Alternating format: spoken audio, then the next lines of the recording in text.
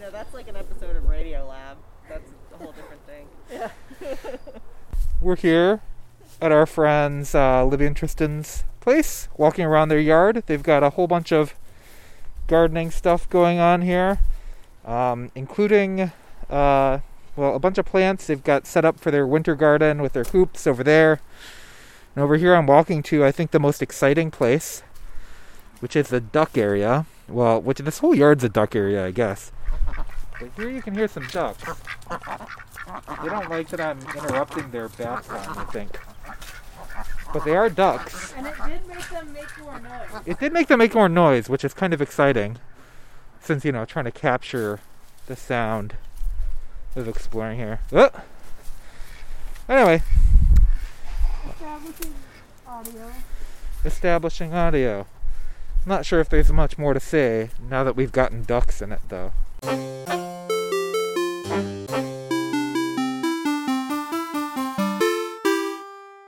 Hello. Welcome to Foss and Crafts, a podcast about free software, free culture, and making things together. With my co-host Morgan. And my co-host Chris.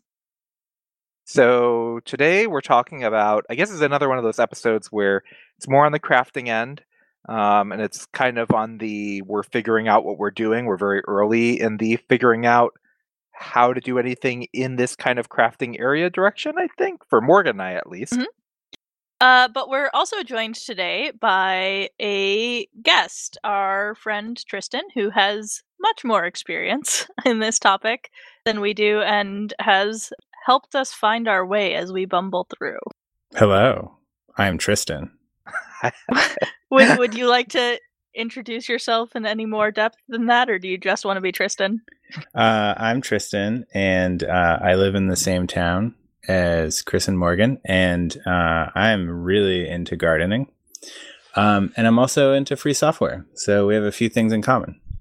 Yeah. In fact, Tristan and their partner Libby are partly how we ended up here in East Hampton. We have a number of friends that are in this area, and it's nice to know if you're moving to an area that you will be surrounded by nice friends, and so yeah. So let's I guess talk about gardening and getting into gardening. So well, for Morgan and myself, I think as in terms of gardening, we just stumbled into it. Like, prior to this point, I think we just kind of killed houseplants for years after years, basically. Well, I was forced to do a lot of gardening as a child, as many children are. My parents enjoyed having a garden, but did not enjoy doing the work themselves, but that's what you've got 3 kids for. So, for most of my life, I hated gardening because it was a chore that I had to do. Yeah, I didn't do that much. We did have a couple of garden-y things when I was younger, but not really any intense gardening. And I think growing up until, moving into adulthood before we started doing any gardening this year, our main experience, okay, I'm going to start off the episode with an anecdote of Morgan and I, we were in I think a pet supply store at one point, mm-hmm. and this woman was like, you should buy, I see you're buying catnip. You should grow catnip in a pot. And I just said, oh, no, we just massacre plants. We just murder plants. So that's not a good idea. And the woman kind of looked in a very sternly horrified look, and then Morgan asked, well, I forget exactly what the phrasing was. It was like, what do you do? Or yeah, so what do you do? Because we were making small talk, and then it got super awkward. And she said, I'm a horticulturalist, I think. Yeah, so she did not look pleased at our... we massacred plants. Yeah, or maybe a botanist. Definitely in the... Well, I think it's more that we like the equivalent of manslaughter plants, because we never intentionally killed the plants. That's right. So anyway, this year we did kill a lot of plants, but we actually got some to grow with reasonable amounts of success. And, being able to call our friends who knew what we were doing. Thank you, Tristan and Libby, for did help quite a lot. But I guess before we get further than that, background-wise, Tristan, what's your background as in terms of gardening? Is it something you've done from a young age, or is it something you just picked up as an adult, or Actually, yeah, I gardened as a teenager. Also, had a garden. Oh, really? Yeah. Of your own volition or parental imposed gardening? Yeah, it was my own garden. Yeah. Oh, cool. I was just excited about it, I guess. And I lived in an apartment building, and it was a secret garden that was in the back in the corner because vegetable gardens were not allowed in our apartment complex. Only decorative gardens. Yeah. Oh, that does make it more exciting when it's not allowed and you're a teenager, especially. I'm Yeah. also wondering what distinctions they use to enforce that. Like, would it be okay if you grew decorative cabbage and then ate it? Ooh, yeah, I don't know. Oh yeah, and some flowers are edible. Like if you Yeah. you grew some flowers and then you brought those inside for a salad, were you technically violating Yeah. the renting agreement? Quite possibly, yeah. Well, that's okay because you were flagrantly circumventing the rental agreement anyways Yeah. with your secret garden. I like it. So maybe it's better for Tristan to go first on this before we explain our bumbling bit. Like, since you're a person who, because I mean, partly I think having exposure to people who were clearly doing impressive amounts of gardening made it feel more appealing. So maybe before we Yeah. talk about our Okay. embarrassing mistakes, it would be better to hear about kind of how you got into it as an adult and what kind of stuff you do in your garden. The state of your garden. Yeah. All right, I'll tell you about the state of our garden. So this year we had a big garden, and I think that we used almost all of our garden. We have quite a large garden as of the last couple years ago, where we expanded it even further. We now have 18 beds that are 3 feet by 16 feet. And actually I would say it's teetering on what two people are capable of maintaining, probably. So it probably won't be getting any bigger than that. Yeah. And this year we grew throughout the year from early spring till and there's still vegetables in the garden as we are preparing for a winter garden as well. Oh, right. Can you explain what a winter garden is? Because I never heard of a winter garden, and that'll come up in bigger detail later in the show. But I had never heard of a winter garden until you and Libby very excitedly told us about it. Yeah, we're really excited about winter gardening, and we are winter gardening evangelists. So a winter garden is what it sounds like. It's a garden that you keep in the winter, and you cover. It's mostly cool weather crops like kale, leeks, spinach. Carrots, things like that, and you cover them under plastic throughout the winter and continue to harvest until the spring. And so do the plants mostly stay at the state when you start kind of covering them, and because it's kind of like you're refrigerating these crops that you grew for when you want them later, and they just kind of stay fresh in the ground. Is that kind of accurate? Yeah, that's a really good succinct explanation of the theory behind it. They grow very little during the winter months here at our latitude in New England. So they do grow a little bit, but really not much. So yeah, like you said, it's almost like it's a gigantic refrigerator. And so for that reason, you need a lot more growth on them before the days start getting short. Makes sense. I think part of the reason that we hadn't heard about it too is because Chris and I both grew up in the Midwest, and that's a harsher weather zone. So maybe winter gardening isn't quite as feasible. I don't know about that. I don't actually feel like New England weather is that much harsher than the Midwest, like Illinois and Wisconsin. It is a different zone, though.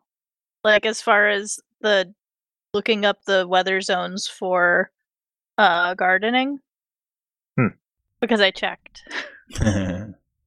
I don't have that information in front of me, so I can't tell you the zones. Because as we've discussed on this show before, I'm dyslexic and I don't remember numbers. Me But is neither. it like specifically a big thing in New England, or do you think this is just something that's kind of niche that not many people know about, Tristan? Yeah, I think it's less commonly practiced, and it might be getting more popular, maybe. So keep your eyes out for more winter gardens. Yeah. Yeah, so I remember a few years ago when I first came in to visit you all in this area, I was impressed by just how many kinds of things you were doing. Like you had some maple trees on your property that you were like tapping them and converting them to maple syrup, or well, you weren't converting them to maple syrup entirely yourself, but you like were like basically handing them off to somebody who could do that step of things. But I guess I know lots of people who have had maple trees on their property, but I never considered, well, if you have a maple tree on your property, then that means you could probably do that. Yeah, we're very into like all different kinds of food production. So like you mentioned, we do make maple syrup from the maple trees in our yard. And we also grow shiitake mushrooms on the trimmings from those trees on the logs. And we grow both annual vegetables in your typical vegetable garden, but also perennial vegetables and fruits. We have bushes that have berries and small fruit trees, a small orchard of fruit trees. And we're also into growing some lesser known perennial varieties like pawpaws, hardy kiwis, and other interesting things. So yeah, and we're also into foraging. So we like to go mushroom hunting and foraging for nuts and berries and whatnot in New England here. And for Chris's birthday, they just gifted Chris a tree. Yeah, a fruit tree, a persimmon tree. a persimmon. Yeah, Yes. which we'll see if it lasts through the winter because it doesn't have any leaves. But most of the trees don't have leaves right now, so hopefully it's just fall. It's just dormant. Yeah. Yeah.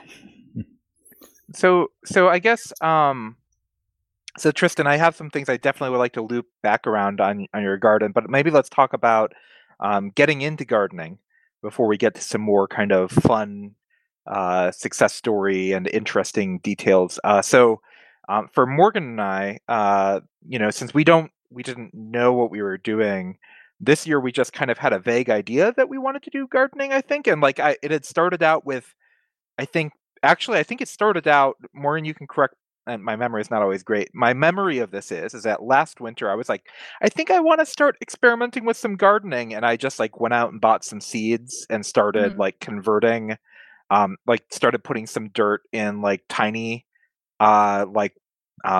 seed starting things that I tried making out of aluminum cans, which was a disastrous decision, by the way. There was also we had one like ridiculously beautiful day in February when it was like somehow in the 50s or 60s, and Chris was like, well, it's spring now, and just went outside and started like planting seeds.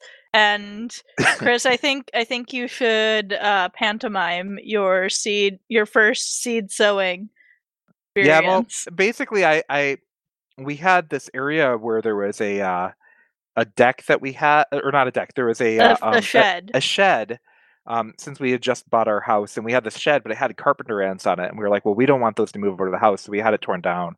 And then we had this spot. And also due to the pandemic, we had, and since we just bought the house a year prior, we had construction going on, and the exterior construction, they had gotten to the point where they demolished everything, and then there was a pandemic and things shut down, and so they demolished everything but then couldn't start constructing things again. Yeah, so we just had this space that was that's remained open where the shed was, which was just a bunch of bare dirt, and I'm like, well, I'm just going to go see if things can grow in that. And my main approach was just without knowing anything about gardening was, well, if I just dig up dirt and throw seeds into it, and then cover it up and yell "grow" at them. Maybe it'll start growing. And Morden's like, "There's nothing's going to survive from that," and a lot did not.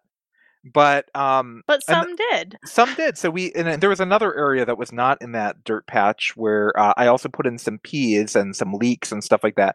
Nothing survived except for in that space under where the shed was, which we called the resurrection patch, because we were like, nothing's going to grow out of this. At first it was the sad patch. Oh, right. First it was a sad patch. We were like, this is a sad patch. Nothing's going to grow out of this. It looks sad. Nothing's going to grow out of there except for rusty nails. Yeah, because I had just dug out all of these rusty nails from this area, and I'm like, yeah, this is a sad patch, but it's just an experiment to see if things will grow. And then quite a lot of turnips grew and some spinach too. Like basically of all the things I planted, spinach and turnips just started appearing. And there was a little bit of clover too. Yeah, some clover, and I think we were just surprised because we didn't really. I just threw an experimental patch of things in there and was like, well, if nothing grows, then I wasted, maybe a couple of bucks on seeds, but like nothing terribly bad happened.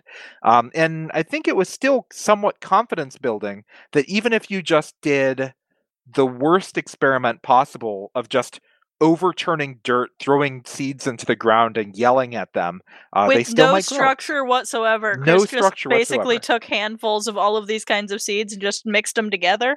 Yep, that's right. And threw them on the ground. And you still can get things. So even with that disastrous of approach, you can get some things to happen. And then I think after that, when the pandemic stuff started happening, is when Morgan was like, "Oh yeah." I think that's when you're like, you know what? Maybe I'll try to help with some of this gardening stuff. And that's when we. Well, also the fact that you had no clue what you were doing, and I very reluctantly was like, "Fine, I know how to transplant seed starters, and you're doing it wrong." Right. So Okay. I very angrily helped that first time. Okay. So I think I think there's more kind of next steps, but I'm kind of curious. Tristan, so what was your kind of first step into gardening? I'm guessing it was less ridiculous than just throwing seeds into the ground as an adult and yelling "grow" at them. But like, how did you guys get started, basically? It's not that far off, really. and actually, I'll comment that pretty much every year that's almost what we do. It's not too far off. Including yelling at the plants, like Maybe. early style? Sometimes, yeah. There was some yelling this year. Yeah. When the carrots, like on our third time replanting carrot seeds, because they just did not germinate. Yeah. So there was some yelling. Yeah. But yeah, I think our first serious garden many years ago now, maybe 10 years ago. It was a long time ago now. But I think I don't remember that much about it, but because it was a long time ago. But I'll tell you, a lot of things grew and a lot of things didn't grow. And that still happens to this day in our garden. And that's why it's important to grow like a few different things to kind of hedge your bets.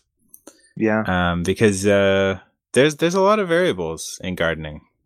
There are a lot of variables. Can I get a gut sense about whether or not you feel like this is true? It seems like nothing is a surefire thing to grow except for turnips. Well, I had some terrible turnips this year. Oh, really? They didn't even make bulbs. The bulbs. It was just like a root. And then a ton of foliage and this tapered root. But you can still use the greens, right? Like It's true. It's true. Our first ones we didn't really get much of bulbs out of them, but we got greens. In the second batch, we got a bunch of bulbs. But we made. Well, I think that the difference between the first batch and the second batch was that the first batch was in that sad patch that turned into the resurrection patch once things actually started growing in it, where the ground was more compacted, and the second patch was in an area that we had done sheet mulching. So basically, we planted them in basically loose compost. Mm, So there was like the dirt wasn't as right. compacted. So, Yeah. so actually, should we ask? I think so. We actually learned what sheet mulching is from Libby and Tristan. So, Tristan, would you like to explain to our audience what sheet mulching is generally as an approach? Sure, yeah. Yeah, if you're starting out and you have grass or other plants that are where you want to put your garden, sheet mulching is a great way to make a garden really quickly. You lay down cardboard or several layers of newspaper or other kinds of paper, and then you put something on top of that cardboard. Usually it's compost, but it could also be wood chips or straw or shredded leaves or something, basically to weigh it down and act as a mulch. And this will kill the grass, it's especially effective on grass, which is a lot of work to dig up by hand or even with a rototiller. And the cardboard just takes care of it in a matter of, you do have to wait now. It's not instantaneous, but you can also even have to push wet it. the cardboard a bunch, right? Like to make sure it'll kind of decompose quickly. Oh, I haven't ever wetted it because Really? the rain does that. Yeah. We spent a lot of time wetting ours. Oh, okay. But we also did. Yeah, but we took a combination of advice from you all and also videos we watched on the internet. YouTube Yeah. videos, yeah. Oh yeah, and that's the other thing I'll say is that there are as many ways to garden as there are gardeners, right? And so you'll get all kinds of different advice from different people, and that's okay. And you just have to try it for yourself and see what works, So yeah, so we don't water our cardboard when we sheet mulch, and actually, I think it might actually. Well, this is my opinion. I think it helps keep the cardboard intact longer, so it's more likely to kill the grass. Mm-hmm. If it's stays intact for a little bit longer. Yeah. So anyway, yeah, but like you said, Chris, the cardboard will eventually decay. But by the time the cardboard decays, the grass is deceased, is dead. And Right, that's the so- trick. So that if you have plants, they also can just like their roots can hopefully dig through the cardboard and by Although Right, it so- did Mhm. lead to some really funny looking carrots that we got this year because our carrots apparently were unable to push through the cardboard. So we got some that were kind of like bent, and we got a bunch of others that were just like the 3 or 4 inches of compost that we had, and then like they had a blunt end Right. because they just hit the cardboard and then stopped.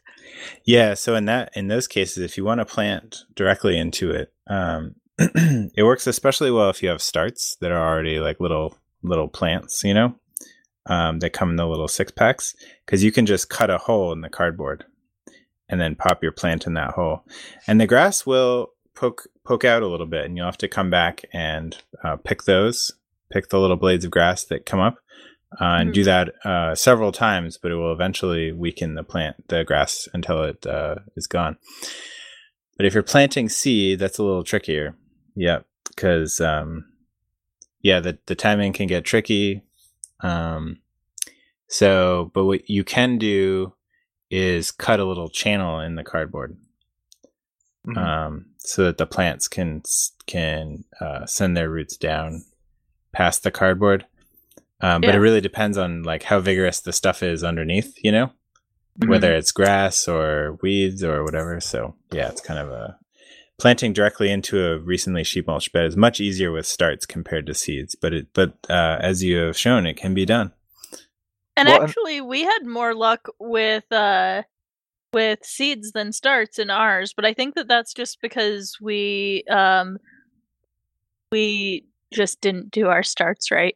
Well, yeah. that's that using the aluminum can thing was a disaster. Like, yeah, it Because was like, basically it destroyed the root system trying to get it out of the aluminum can. Oh, okay, yeah. Mm-hmm.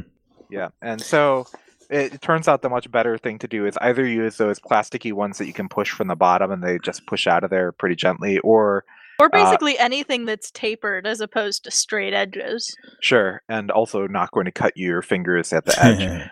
Yeah. But the other lesson, I guess, is they have the cardboard papery ones you can use, or you can use egg cartons, like cardboard egg cartons, for many tiny little seed starts. And I didn't really realize that was an option until later on.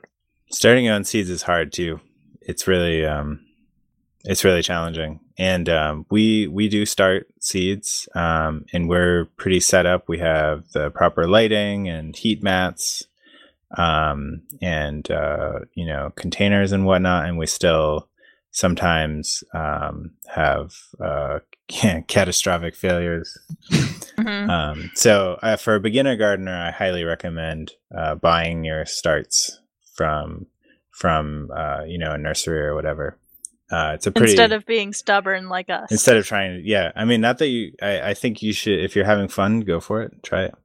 But you're much more likely to have success if you buy those starts, from a nursery, as a beginning gardener. Yeah. So actually I wanted to talk, I think there's a funny story in there about setting up the sheet mulching that Morgan and I did. I guess there's things that you don't know when you're starting out. Like we went back and forth. I overcorrected in two completely different directions, and Morgan hit it right on. And then I discouraged Morgan in terms of the amount of mulch we should use, basically. Yeah.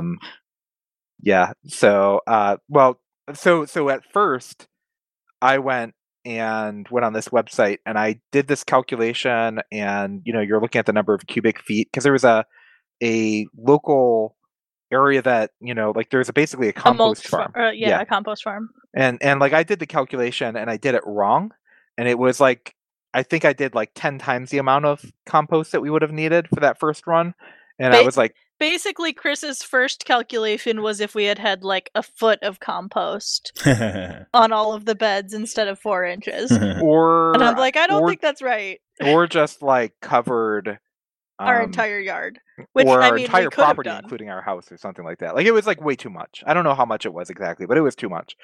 So, and then I talked, and then Morgan does a calculation, ends up with it exactly right, as it turns out. And then I went and talked to be fair, there was a calculator program on there that you just said, these are the size of beds that I need. That's right. And this is how thick I want the compost on there. Well, then I talked to our neighbor, who was like, yeah, we got a cubic foot of compost, and it was just way too much. And it was just so much, we couldn't figure out where to put all of it. And I was like, oh my God, we're going to get so much compost. So I was more, and put it at I think it was 0.75 cubic feet. No, we got 1 cubic foot. Okay. But we needed 4 cubic feet. Right. So I'm like, this is going to be so much though. And then the truck comes and dumps off this what felt like an embarrassingly dinky amount, considering it was obvious that the exact amount by that point, if you just did the multiplication in your head, was exactly what Morgan had calculated. But yeah. And then, because it was the pandemic, and we are definitely not alone in being, first-time gardeners this year specifically, that compost farm ran out of compost. So we weren't able to get more compost. Yeah, they said, yep, this has never happened before. Never run out of compost, but especially not this fast in the year. But I guess, I mean, it was a compost and toilet paper. It was compost and toilet paper time, basically. And bleach. And bleach, yeah. But yeah, so we eventually, what we did was we bought the much more expensive bags of compost to finish off the rest of the thing. And we just used some spare wood that was laying around to basically put the edges on the basically holding down the cardboard and the compost. And that seemed to be fine, right? We managed to get number of things growing, and like the turnips did grow through it. Like the turnips were fine. The and- tomatoes grew through it. Yeah, the tomatoes grew through it. Oh man. Yeah. So Tristan said, that you have to plan, like you have to try a lot of things, and some things go really well and some things don't. Well, the tomatoes were the unexpected success this year, but also like really they were also unexpected. the unplanned success because we didn't do our own tomato starts. Our neighbor did a bunch of tomato starts for themselves and just figured, well, about 2/3 of my seed starts always die anyways, so I'm just gonna like plant 3 times as many seed starts as I think I'm gonna need, and then they all survived. So she comes over with like this giant flat of tomato starts and is like, "We ran out of room. Do you want these?" And we had a bunch of areas in our garden that things failed, or so we thought. Some things came up after we planted the tomatoes, and then like we're just fighting for sunlight. Yeah. I think and then we were like, well, a bunch of these things are going to die because they're tomatoes. So and then every single one of them succeeded, and dramatically, and we ended up with like, I don't remember, we calculated it was like 60 pounds or tomatoes or something like that. Like we had so many tomatoes. Yeah, I understand it was a tomato heavy year for you all at your house as well, Tristan, is that right? Yeah, we had a lot of tomatoes, which also again was unplanned. Well, so what do you do when you end up with more produce than you can possibly eat within the period in which you get that produce? Like you got to do, like you could just let it go to waste and you can give it away. I guess but there are also other options to be able to keep things around. So I'm going to throw this one at Tristan again. What's your preferred preservation option so that in the moment where you have all this extra produce that you can maybe enjoy it at a future time? Yeah. So thus enters the art of food preservation, which is also an interest of ours. So there's all different, methods of food preservation. There's fermentation, there's cooking, there's canning, there's freezing, drying, and in the case of tomatoes, actually, we do a lot of canning. We make sauce and we can it in pints. But also, the other thing we do is freeze the tomatoes whole with the skins on and everything, which is I had never considered or heard of. And then we read about it in a book called Stocking Up, which is about food preservation. We'll put a link in the show notes. Yeah, check it out, Stocking Up. And it's pretty amazing because if you freeze tomatoes whole, you can, when you thaw them, the skin comes right off if you want to peel them. And also, a lot of the water is expelled due to just the process of freezing and thawing. So you basically end with tomato juice? Well, yeah, you get this juice that actually, I don't use that much, but you get like a nice concentrated tomato flavor. It's as if you boiled the water off, when you put them in your soup or your sauce or whatever. So it's a great way to have tomatoes around to put in your, whether it's, a curry or a soup or quick sauce or whatever. So, yeah. Interesting. So do you wrap them in anything? We just put them in bags, plastic bags, freezer bags. Yep. That's good. Before we put them in the freezer. As opposed to just putting a tomato on the shelf in your freezer. I have also done that. Yes.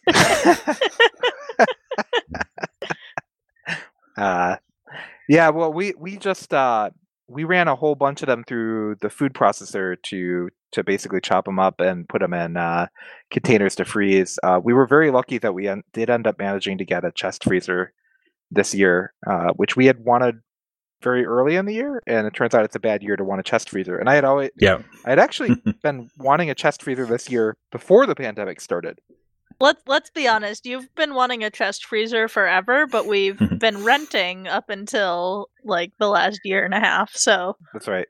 So, This was our first option to have a chest freezer. yeah. So we did eventually get one after waiting a long time, and I mean, major home ownership first world problems there. So like, had to wait for my chest freezer in the pandemic. But but we did eventually get one, and it was nice that, you were just able to put a bunch of produce in there. And the other thing is that last year, I had gotten really into dehydrating for completely unrelated reasons. Like I had gotten really interested in the idea of making your own, what I was jokingly calling MREs, which were just like basically dehydrated food that you would like stick some hot water in a container and reconstitute like chili out of dry ingredients that you had in a Ziploc bag.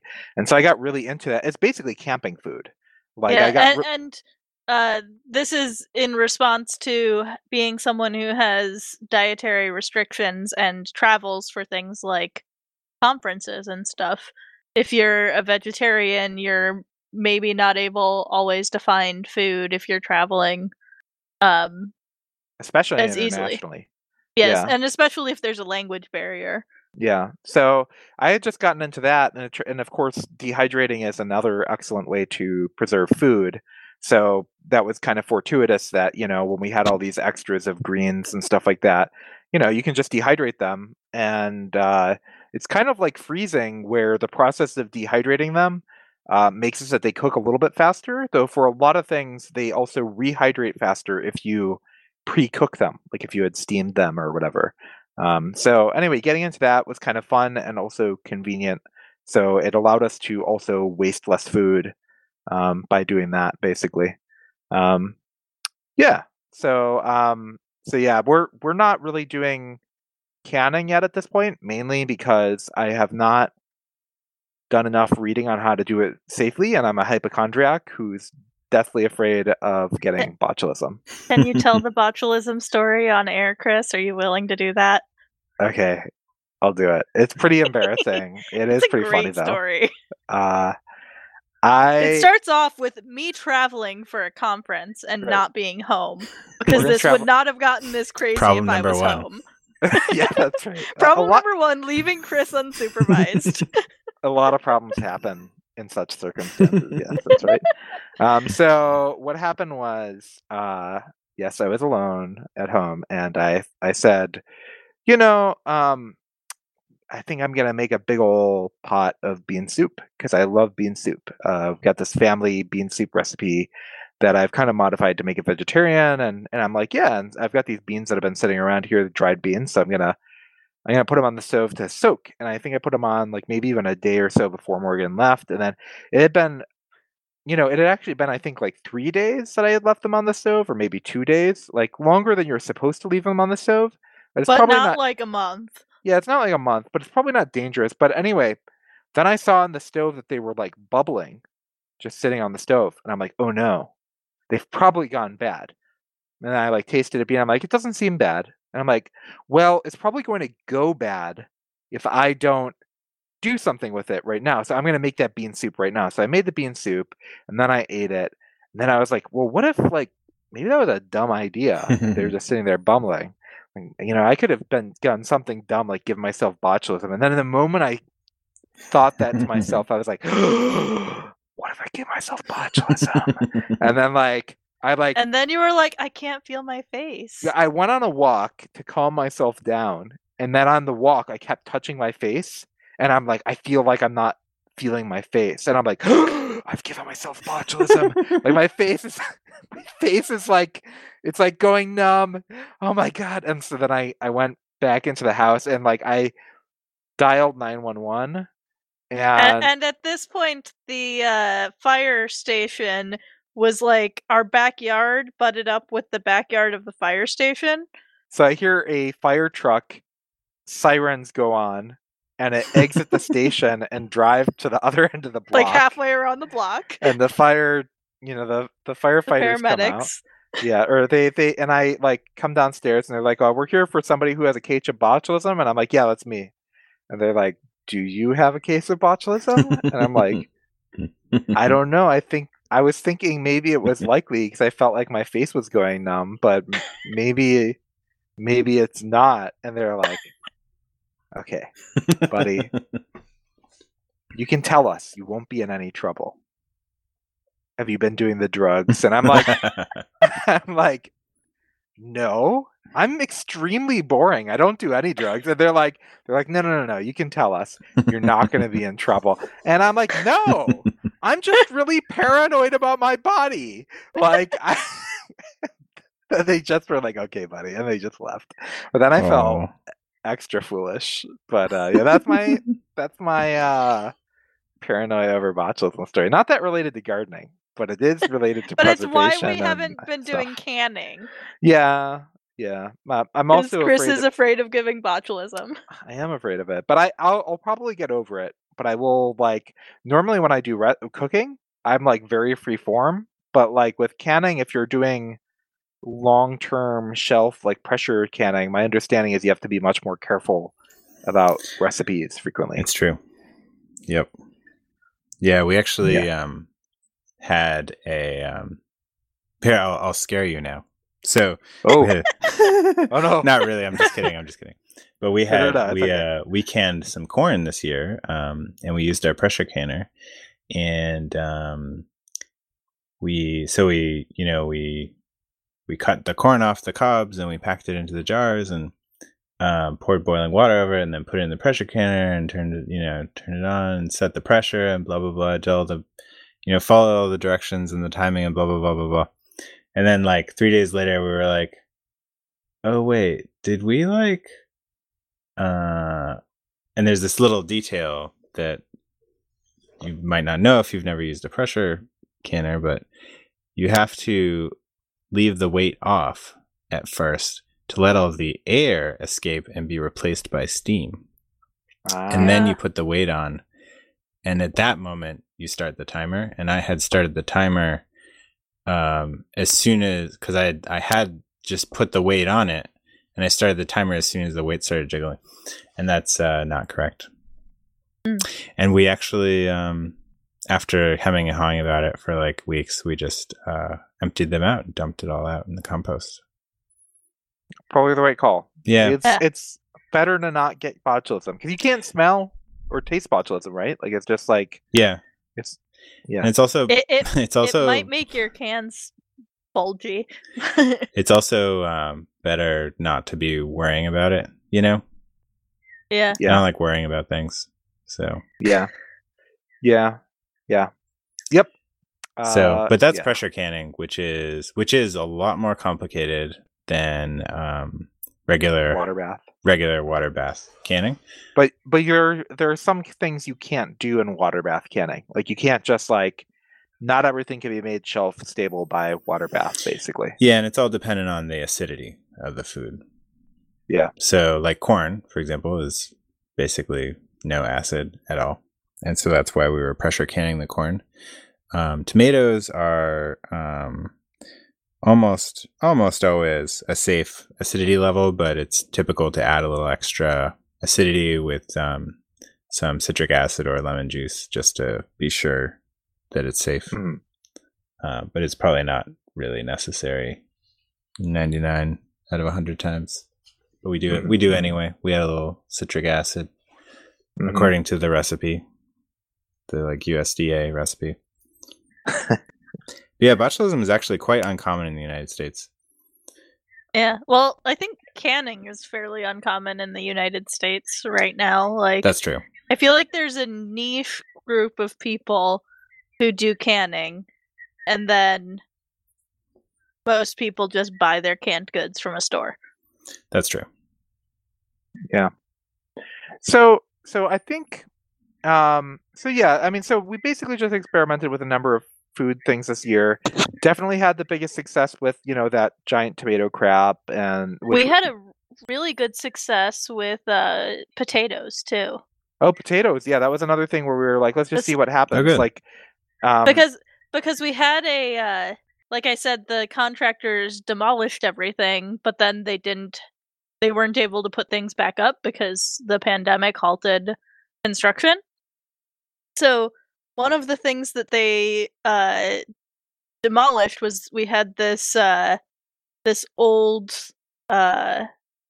basketball hoop in our driveway, or next to our driveway, and they pulled that out, which left this, I'd say maybe 24-inch by 36-inch hole that was just about 4 inches deep, and it went right through the line that the fence was going to be put up when the fence was reconstructed.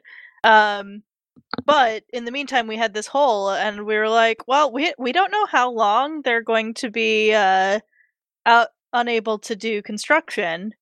And we've got like 3 potatoes that are getting full of eyes in the kitchen right now and getting a little bit on the edge for if we were to actually cook with them. So and we've got just a little bit of compost left over from one of those bags. So we just filled in that couple inches of with potting soil and compost, and cut 3 potatoes in halves, and ended up with something like 30 potatoes that when they started construction, we dug up our potatoes a little bit early, so they were kind of fingerling potatoes. But we ended up with a pretty good haul for, well, these potatoes are going bad and we've got a hole in the ground, so... It was a mix. Some of them were very tiny, like almost pebble sized, and some of them were like fingerling sized, and some of them were as big as the potatoes we had put on the ground. Like, it was like surprising the range of potatoes that we got, but it was kind of fun digging them up. It was like finding ground eggs, basically. Yeah, it's a scavenger hunt. Yeah. So speaking of eggs, one of the things that I think is I'm jealous of, is in terms of you all having it, but I'm not sure if I'm jealous of doing extra work.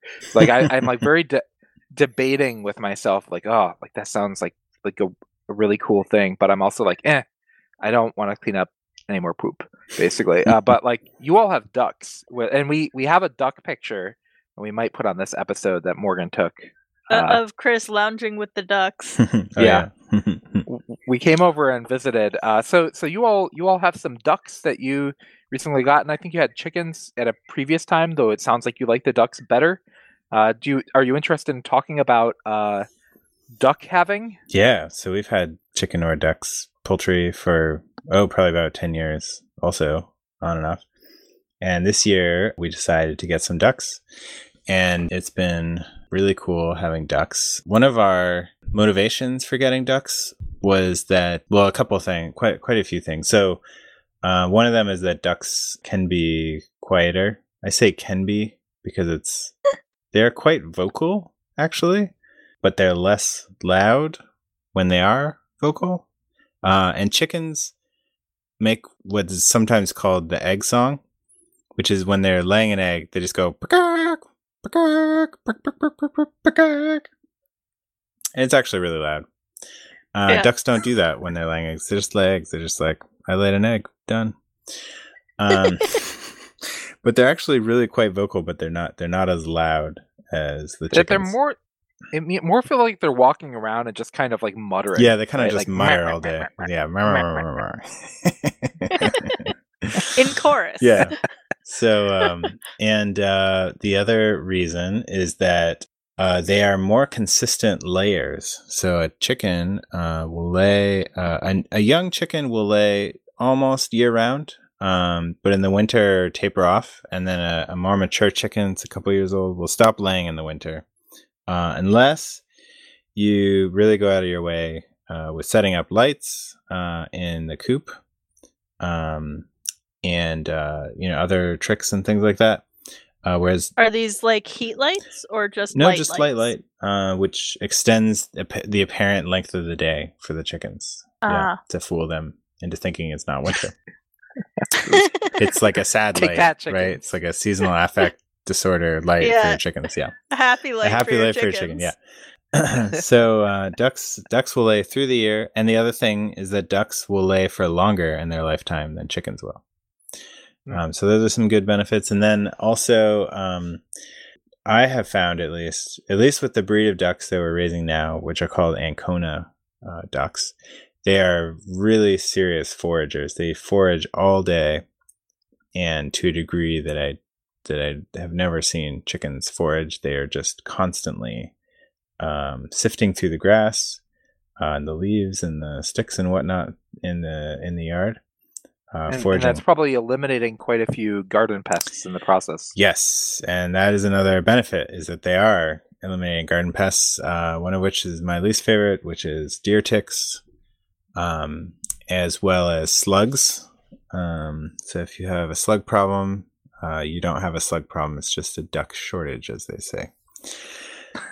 So we have a strawberry patch that does develop some slug problems in the summer, some years, especially wet years. And my understanding is that ducks help with this, in part because the slugs love duck poop. So they'll go to wherever the ducks are, and then the ducks will eat them. And ducks love slugs. So it's just a match made in heaven. Yeah, great. not for the slugs. Not for the slugs. I mean, Well, maybe They think- maybe briefly when they're like, yeah, oh, they duck get poop." lured in. Yeah, for a second it looks like a good deal, but yeah. So I guess that's kind of a trade-off in a decision, though, right? Though, because it's like, I mean, Oh yeah, I haven't I talked feel like about the there's a downsides of ducks yet. Yeah. I mean, like if you neglect your plants, I don't feel like it's that unethical. But if you neglect your ducks, that's pretty unethical. Yeah, it's true. Yeah. No, you have to take care of them every day. Got to get up. And that is a big commitment. So every morning, first thing, I go outside and I let them out and I change and one of the things is they need water, a little duck pool. It's just a kiddie pool. And I feed them and collect the eggs and then wash the eggs. And then at night, I shut their duck house door to protect them from predators. And if I don't do that, they would probably get eaten. They would get eaten by predators. Very So, good. which has happened on occasions where I forgot to close the door with our chickens. So, yeah, it's a lot of responsibility. Yeah.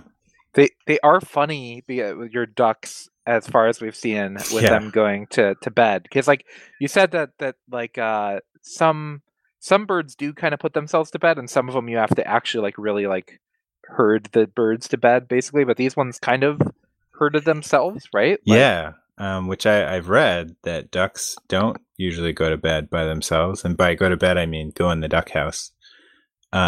Chickens have a really strong roosting instinct and will go straight in the coop, as soon as the sun goes down. But I guess ducks, not so much. But the good news is that our ducks, for whatever reason, most nights go into the duck house.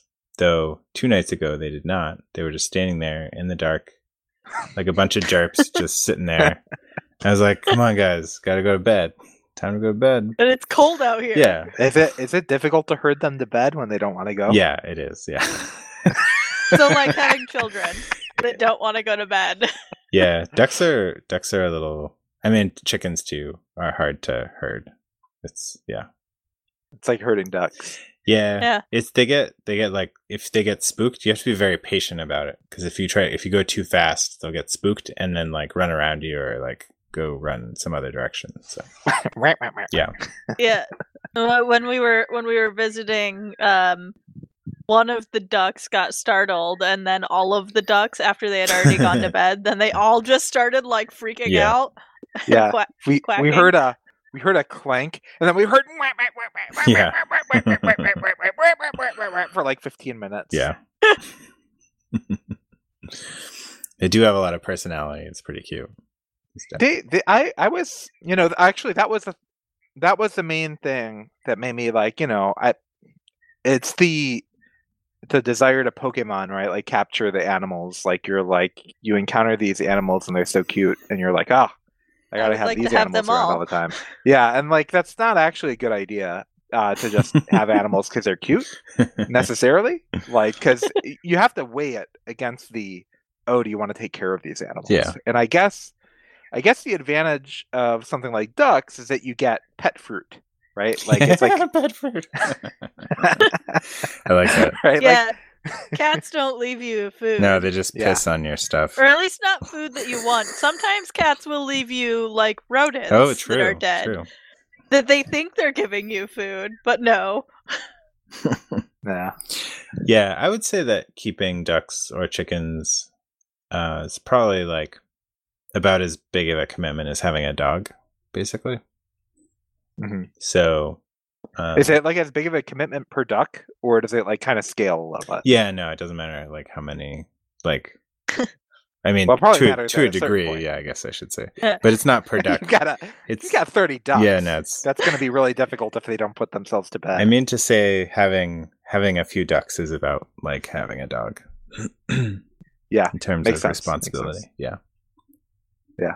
But they are interesting characters. They were fun to see. I mean, it's partly, I think, as a person who walks around and mutters to themselves all the time, I feel like I have a lot in common with those ducks.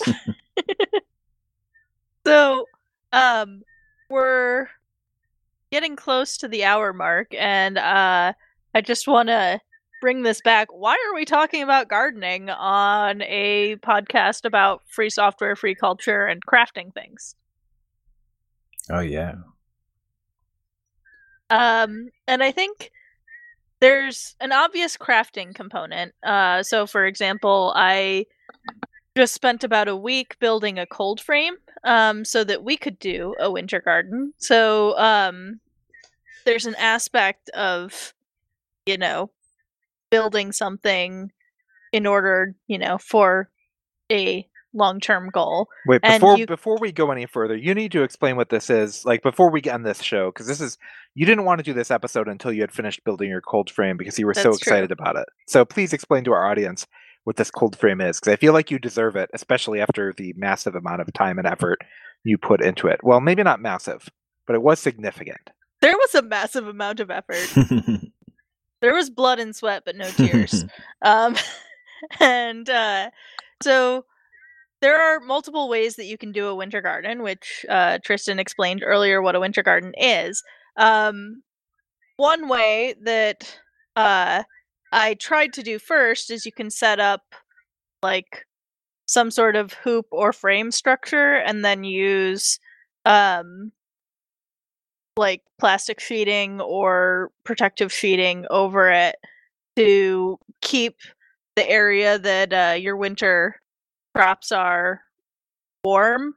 And maybe you can't keep it above freezing for the whole winter, but you keep it at a reasonable level so that the plants don't die.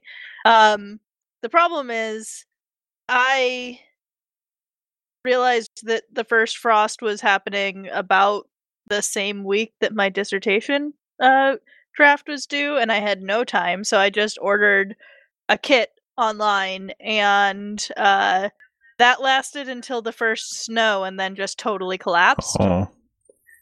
So that didn't work. It was like these cheap hoops. It was almost like extended hula hoops that you just stuck into the ground.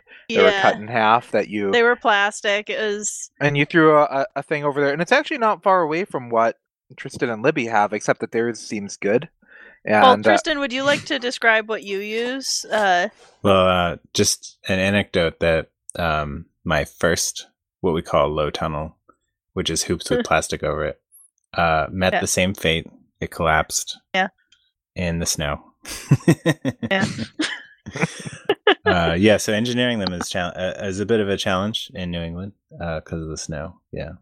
But yeah, so we have a set of hoops that are made of metal, and we drive them into the ground, and then we put greenhouse plastic over them and then weigh them down. And if we're feeling ambitious, we also run a line, a rope over the top of them, tying them down at each end for extra support. But we haven't done that in a year or two. So that they don't just turn into a big wind tunnel that lifts off the ground. Yeah, so that the plastic doesn't sag in the middle between each hoop, with the weight of the ice and snow and stuff. Yeah. Yeah. But with that approach, you have to very frequently move, basically untent them. Yeah. And retent to them. Get in there. Right? Yep, it's true. Yep. Yes. So Morgan wanted to do the put a lot of effort in up front and then less effort later idea. Yeah. So what I did was I built a cold frame, and I got 36 by 48 inch sheets of plexiglass, 1/8 inch thick plexiglass, clear plexiglass, and I built a wooden frame that is 8 inches tall on one side, and then there's a 48 inch long side, and then it's 12 inches tall on the other side, so that the plexiglass is sloped, because again, it snows here and there's ice, so we didn't want it flat where the snow would just put a bunch of weight on that plexiglass and potentially collapse it. And then I built this wooden frame, and you still have to open it up sometimes. So, one, to access your food, because it wouldn't be terribly useful to have food that lasts all winter if you can't get to it. And two, if it's too warm outside and you've got basically the idea of a cold frame is to keep those plants warm enough that they won't die. But if it's too warm, and especially with plexiglass, it can kind of have a magnifying glass effect if it's too hot and sunny, and get it too hot inside the frame. So on warm days, you have to open it up and ventilate, and so It's actually the those- greenhouse effect, if I could interject. it is. Yes. It's basic. A cold frame is basically a little tiny greenhouse, except the walls are only 10 to 12 inches high, as opposed to, people sized. So yeah, I built this frame, and since none of the beds that we had this year are going to be our permanent beds, because like we said, we were just doing construction on the exterior of our house, and we plan on planting in the area where the beds that we put down this year are, we plan on planting fruit trees. So next year I plan on making some raised beds so that we don't have as many problems with grass infringing, because this year basically we just had one board thickness and height, and it was really easy for grass to get over that. So when I built the cold frames, I built them for this space that we already had, but I built it in such a way that basically I've got 4 cold frames kind of like pieced together in quarters. And when I build the raised beds next year, I'm just going to build 36 by 48 inch raised beds, and then come next winter, I'll just be able to take the same cold frames that I built, and they'll fit directly on top of the raised beds. Nice. Yeah. So crafting is definitely applicable to gardening, in that you can build these structures, and also there's a certain level of craft to gardening as well, right? Yeah. I like to think of every tomato as something that you have crafted. Or every Yes. carrot or whatever. Yeah. It's also like a certain amount that you can decide how much you want to put into it. Like part of the reason we want to plant fruit trees is because eventually, like we want to start having a certain amount of output that we have to think less about, and then Mhm. have other things that we are willing to put more energy in. So you can kind of scale certain things around how much work you want to do, but there's probably always going to be more work than you expect, I think. Yeah.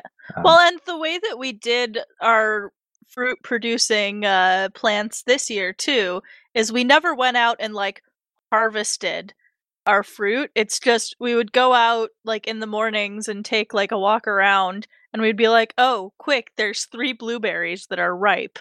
We would pick those and eat them before the rabbits and the birds got them. So that's the other thing with our fruit plants and fruit trees is we can do the lazy way where we just eat them as they grow ripe instead of trying to have a whole harvest. There's also kind of like we should be clear that there is a certain amount of privilege that's also Oh, yeah. involved in being able to do gardening. Although I think Tristan also indicates that maybe the availability to do some gardening is more open to more people than probably expected, even if I guess they're violating the Yeah, the rental You could- agreement. you can have an anarchist garden at your at your apartment complex that breaks the rules. Yeah, I think it is a real issue, though. And actually, Libby and I have been involved in several efforts to create community gardens and spaces where people can garden if they can't at home, you know? And one of our plans this year, if we had gotten the correct amount of compost, is we were going to have the beds that we wanted to grow our own stuff and then offer beds to people we know who don't have their own lawns in the area so that they could grow things as well. But then we didn't have enough compost and therefore that didn't end up happening. So I guess as we wrap this up, so we talked about kind of the craft side of things. Is there kind of so I'm going to use FOSS very broadly here, like in the kind of user freedom sense of things that we also think about free culture and other types of things. Like, is there a kind of user freedom-ish or any kind of freedom-ish component to gardening? I think, Tristan, you indicated kind of pre-show that you had some thoughts on this. Yeah, I think there really is, for a couple of reasons. Some intersection here. So for me personally, one of my interests with gardening is to kind of, I don't know what the verb is, but just like unlock the mystery of the food you see at a grocery store and make it something that you have more control over and more agency or freedom in making those things come to be. You're verifying the reproducibility and the bootstrapping process of the builds that you're getting, basically. And like for me growing up, I feel like I was kind of constantly communicated to me, like, here's your food, don't ask where it came from. And I have always been dissatisfied with the answer of like, oh, well, it just comes from the farm or the grocery store or whatever. I wanted to know more. And so growing your own food, like gives you a hand in that process and learning about where it comes from and that it's not this sort of like kind of pre-given thing that you have no like agency in. And actually I have to say, like, we grow varieties of things that you can't get at the store that we prefer, in our garden. And we grow, and even if you have, a CSA, from a local farm, we are able to grow kale throughout the year and have kale coming from our garden when a CSA would not be offering it. So we can grow, and we've had CSAs, and that's a area where we have kind of like customized or catered our production, to our own tastes and needs, with season extension, like I was mentioning with winter gardening, but also in varieties like we really love green beans. And so we grow a lot of green beans, and green beans are kind of expensive from the grocery store. And our CSA, when we had a CSA, never carried them. So it's another example of where we can grow, stuff that we want. And it also goes beyond that in terms of being able to participate in heirloom seed cultivation and keeping varietals alive that maybe commercial farmers are less interested in. So you can get seeds from seed savers, and you can trade seeds with other people in your area, or you can purchase seeds from seed banks and grow those varieties that commercial production just has not been interested in keeping alive. And that gives us more freedom also as a community, not just individuals, because we're keeping these varietals alive and developing sort of what they call like seed sovereignty, so that we're not totally dependent on those varietals that commercial farmers are using. So that was kind of a nice place to end on. So I'm going to ruin it by pulling it back to by not ending. By not ending. But it's because I think there's something really extra important here.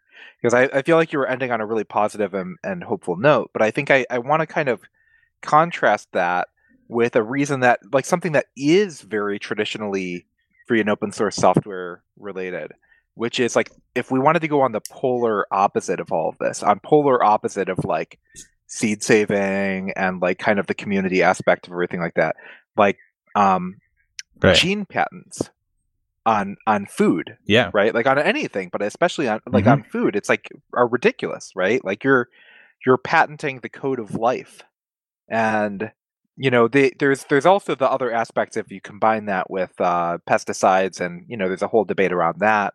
But I think what really disturbs me is intellectual restrictions laws on the patterns of life. That really troubles me, and much of the food we eat today are increasingly covered under gene patents, and I find that really troubling. Yep. Yeah, we try to avoid using patented varieties. What's interesting, it makes it a more complex issue in the fact that so often the patented varieties are also like actually just evil in their own nature. So often, not always, but so often they're designed for higher levels of mechanization in the field, or resistance to pesticides, like you mentioned. Or seedless. Or seedless, but basically in ways that are in a lot of ways harmful to people or animals or other plants. But there are varietals that actually we as farmers would be interested in, as backyard farmers. And I think it's interesting that they are being patented. For example, a variety of grape that we would like to grow in our backyard is patented by Cornell University. And I think that I haven't really researched this, but my sense is that patenting is part of their business model as a university to continue to bring in money as vineyards use their grapes. I suspect that it's not necessary that they do it that way, but that it's probably just a lot easier because there's just not enough funding for that kind of research anymore. Cornell is a private institution, right? So like public institutions that are using government funds, so like state universities, I don't actually know if they would be able to patent something like that. I think they can. I think that. Okay. Yeah, and I think that they do. Yeah, believe it or not. Sadly, I is crazy. I think that the thing is that there is not enough of a public discourse about these kinds of you might have like certain things are like the federal government is not able to itself copyright and I don't think patent things, but the individual contractors and I think state government offices and that various offshoot from those types of things often are able to participate in those things and oftentimes pressure those who are participating, like who work under them, to maximize that kind of stuff as well, which is disappointing, and I think it's not how we should be structured. If you're an institution for the public good, then you should be trying to maximize the public good. But I suspect I'm kind of preaching to the choir, both as in terms of who are on this call and probably listening to this show. Yeah. But anyway, so I thought this was really great. Tristan, are there any thoughts that you want to kind of close out with, or Morgan? Or I think I've covered the things that I'm particularly interested in this episode. I think I would just want to say, if you're thinking about gardening, the advice I'd give you is to know that you're probably going to have some wins and some loses, and be okay with that, and try lots of different things. And see how it goes, knowing that I consider it a life skill that takes many years to get comfortable with, like anything else in life. And so, but it doesn't mean that you're a failure because you're because you didn't manage to get your leeks to grow this year. Yeah. So even if you had some frustrating experiences this year, you should And do it maybe again next try year. a few different Yep. things at once, and some of them will succeed and some won't. Yeah, try lots of things. Also, Yep. a loss isn't always the loss that you think it is. Like we had some plants that like we planted and they died and we had just given up on them and then they just regrew. Yeah.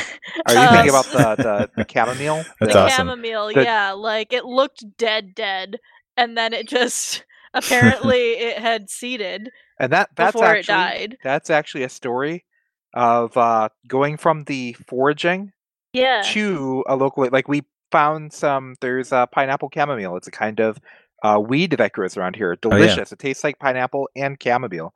And it we makes were like, great tea. yeah, we were like, we like this. We want this to start growing here in our garden. And we tried to transplant it. So it we died. found some growing like by the road. Yeah, and we We're like, transplanted we would it like and it all this. died. It all died. And then it just started growing again. Yeah. So like you don't really know. And if you're willing to come in with all this, I mean, I think that the really liberating thing, to tie it all the way back to the beginning, the really liberating thing about having done what I did with what we called the sad patch and then renamed the resurrection patch when it turned out it actually succeeded. And right now we just call it the winter garden. Yeah, now we just call it the winter garden. But it was, from sad patch to resurrection patch to the winter garden. The having done something that you are just pretty confident is going to fail, but you just want to see what happens.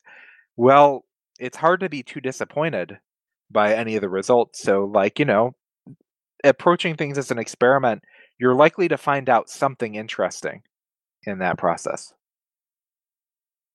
There's also one sure. more thing that I would like to say, or I guess maybe two more things. One, both of them around the idea of privilege in gardening. One, we talked about what you do when you have a surplus of produce from your garden, and one of the obvious answers to that is to share it with other people who need food.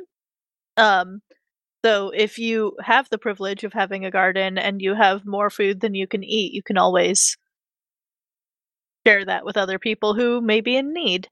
And then the second thing is there's a lot of stuff that you can grow without having to buy seeds, like the potatoes that were almost on the edge of being spoiled, and then we got 30 new potatoes out of them.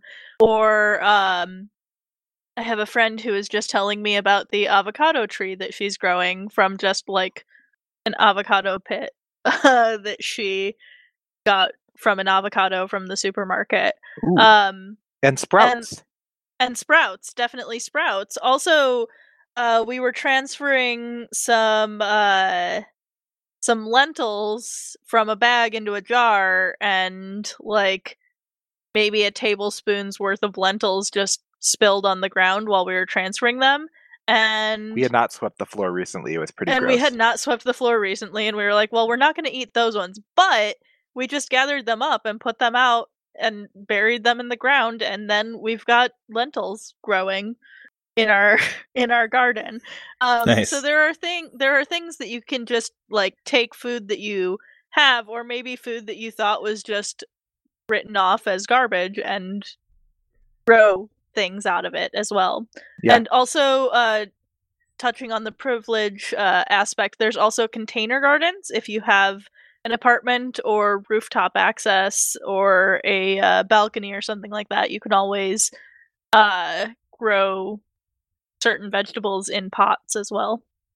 But really, I want to reemphasize sprouts. Like, you can make bean sprouts. It doesn't matter what size apartment you have. Like, you can make bean sprouts if you've got a mason jar and beans, basically. And like alfalfa seeds or lentils, like both really easy, make delicious. We did sprouts using mustard seeds, right? Those didn't work out as well, but yes. Okay, right. Those ones got a little bit slimy. Yeah, but anyway, seeds, or sprouting. Sprouting's great, and anybody can do it, and it makes you feel like something's growing, and then you just eat it almost immediately. But anyway, we should really wrap up. This one's over an hour, so I think this is a good time to end things. So Tristan, thanks for coming on the show. It was really nice having you here. We appreciate your expertise, Thanks for having both in real life and on our show. and Tristan's a friend who knows many interesting things and likes to explore many interesting things. Maybe we can get you back on the show to talk about some of your other interests at some future time. Yeah, perhaps free software Sure. even. Yeah. All right, cool. Yeah. All right, well, thanks everybody. Have a good day. Yep, thanks everyone. Bye. Bye. Foss and Crafts is released under the Creative Commons Attribution Share-alike 4.0 International License. It's hosted by Morgan Lemmerweber and Christopher Lemmerweber. The intro music is composed by Christopher Lemmerweber, meaning myself, and Milky Tracker, and is released under the same license as the show. The outro music is Enchanted Tiki 86, composed by Alex Smith of the Cynic Project, and is waived into the public domain under CC 01.0. See cynicmusic.com for more information. You can get in contact with us on the Fediverse, Foss and Crafts at octodon.social, on Twitter as @FossandCrafts, or you can email us, podcast@fossandcrafts.org. We also have a chat room. Join our community, #FossandCrafts, on irc.freenode.net. If you'd like to support the show, you can donate at patreon.com/CWEBBER. That's it for this week. Until next time, stay free! And stay crafty.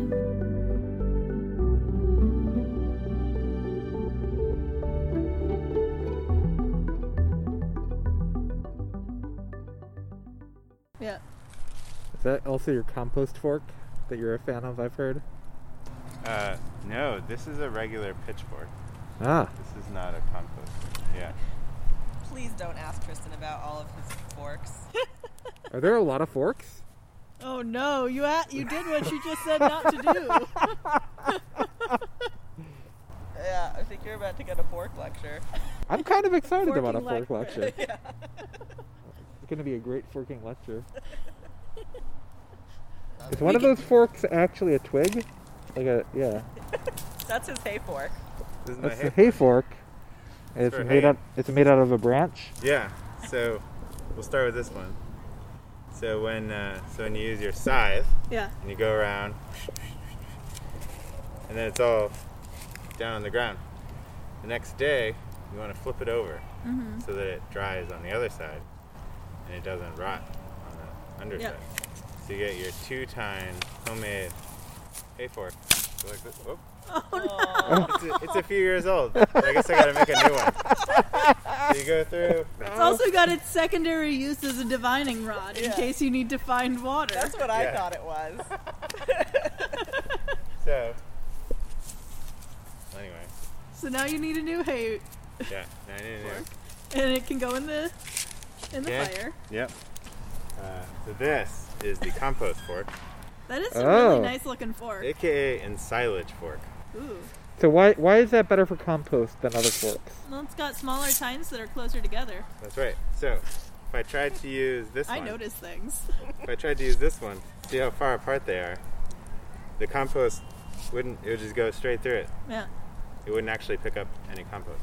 So this is like kind of it's the closest thing to a shovel that you can get with tines. And then, so you might be wondering, well, why not a shovel? Because the shovel would just go, boop, it wouldn't be able to go in. So the tines slide in and then let you lift out. Wow, that is my experience with both using a shovel and then also using the more generic fork that we Yep. bought. Was that it didn't serve either of those. Exactly, and this is what you need. Pretty annoying how many different things you need to do stuff. Yeah. Sometimes. I'm also wondering if you could have like a slightly improved version of that's just got a little bit more weaving on it, so that you have more of a gathering space at the back, but still the tines at the front. Oh, So yeah, you could do basically that, like yeah. a spork, Yeah. except Maybe. A compost spork. An ensilage spork, yes. Yeah, maybe. I haven't had an issue with it, falling through, unless the compost is very dry. yeah. Yep. So then we have our turning fork right here. So this one, the tines are much sturdier and shorter, and this is for turning earth. Yeah. So you can like that. We actually don't use this much because we're a no-dig garden. Yeah. But I do use it to turn the compost. So I don't use this one to turn the compost. I use this one. One's for Use the picking up the turning fork, compost. which is Yeah. different Turning than it. a tuning fork. Yes, we haven't gotten to tuning forks yet. Do you have one of those? A tuning fork? Yes. I it's would assume inside. so. Yeah, it's inside. I should have brought that one out too. Yeah, and Instead then of- just also all the silverware. Yeah, and then Yeah. also just a fork and a salad fork. So this one isn't actually for turning compost; it's for spreading compost. Yeah. Or mulch, any mulch. Wood chips, compost. I just have a suspicion here. Yeah. Are you very particular about your outdoor forks, but very unparticular about your kitchen and dining forks? Well, Would I you don't use know. a salad fork instead of a dinner fork, or vice versa? I guess I'm not terribly particular indoors about my forks. Yeah. Yeah. I had a feeling that We was the case. basically use them interchangeably with Yeah. the Yeah. indoor forks. You've My got- grandma Jones would be very disappointed in me. Ooh, I Grandma find Jones. dessert Yeah. forks annoyingly short, so So finally, we have the pitchfork. Oh, sorry, Oh. we interrupted Yes. the fork lecture. So the turning fork I use you for thought you could turning. get out of it that Yeah. easy. Nice try. Stop with that spoon nonsense. It's Yeah, back to yeah. forks. We're not talking about spoons, we're talking about forks. So this I use to turn the compost. Mhm. And then this is a pitchfork, which actually we don't use that much except for gathering the hay after I scythe. Yeah. So picking it all up, putting it in the cart. After it's gathered, you need a hay rake for that. Yeah. And for cleaning out the duck house. Yeah. That pitchforks are for mucking, right? Yeah, for big, you can grab a whole giant wad of Yeah. Something you straw. don't want to touch with your hands. Yeah,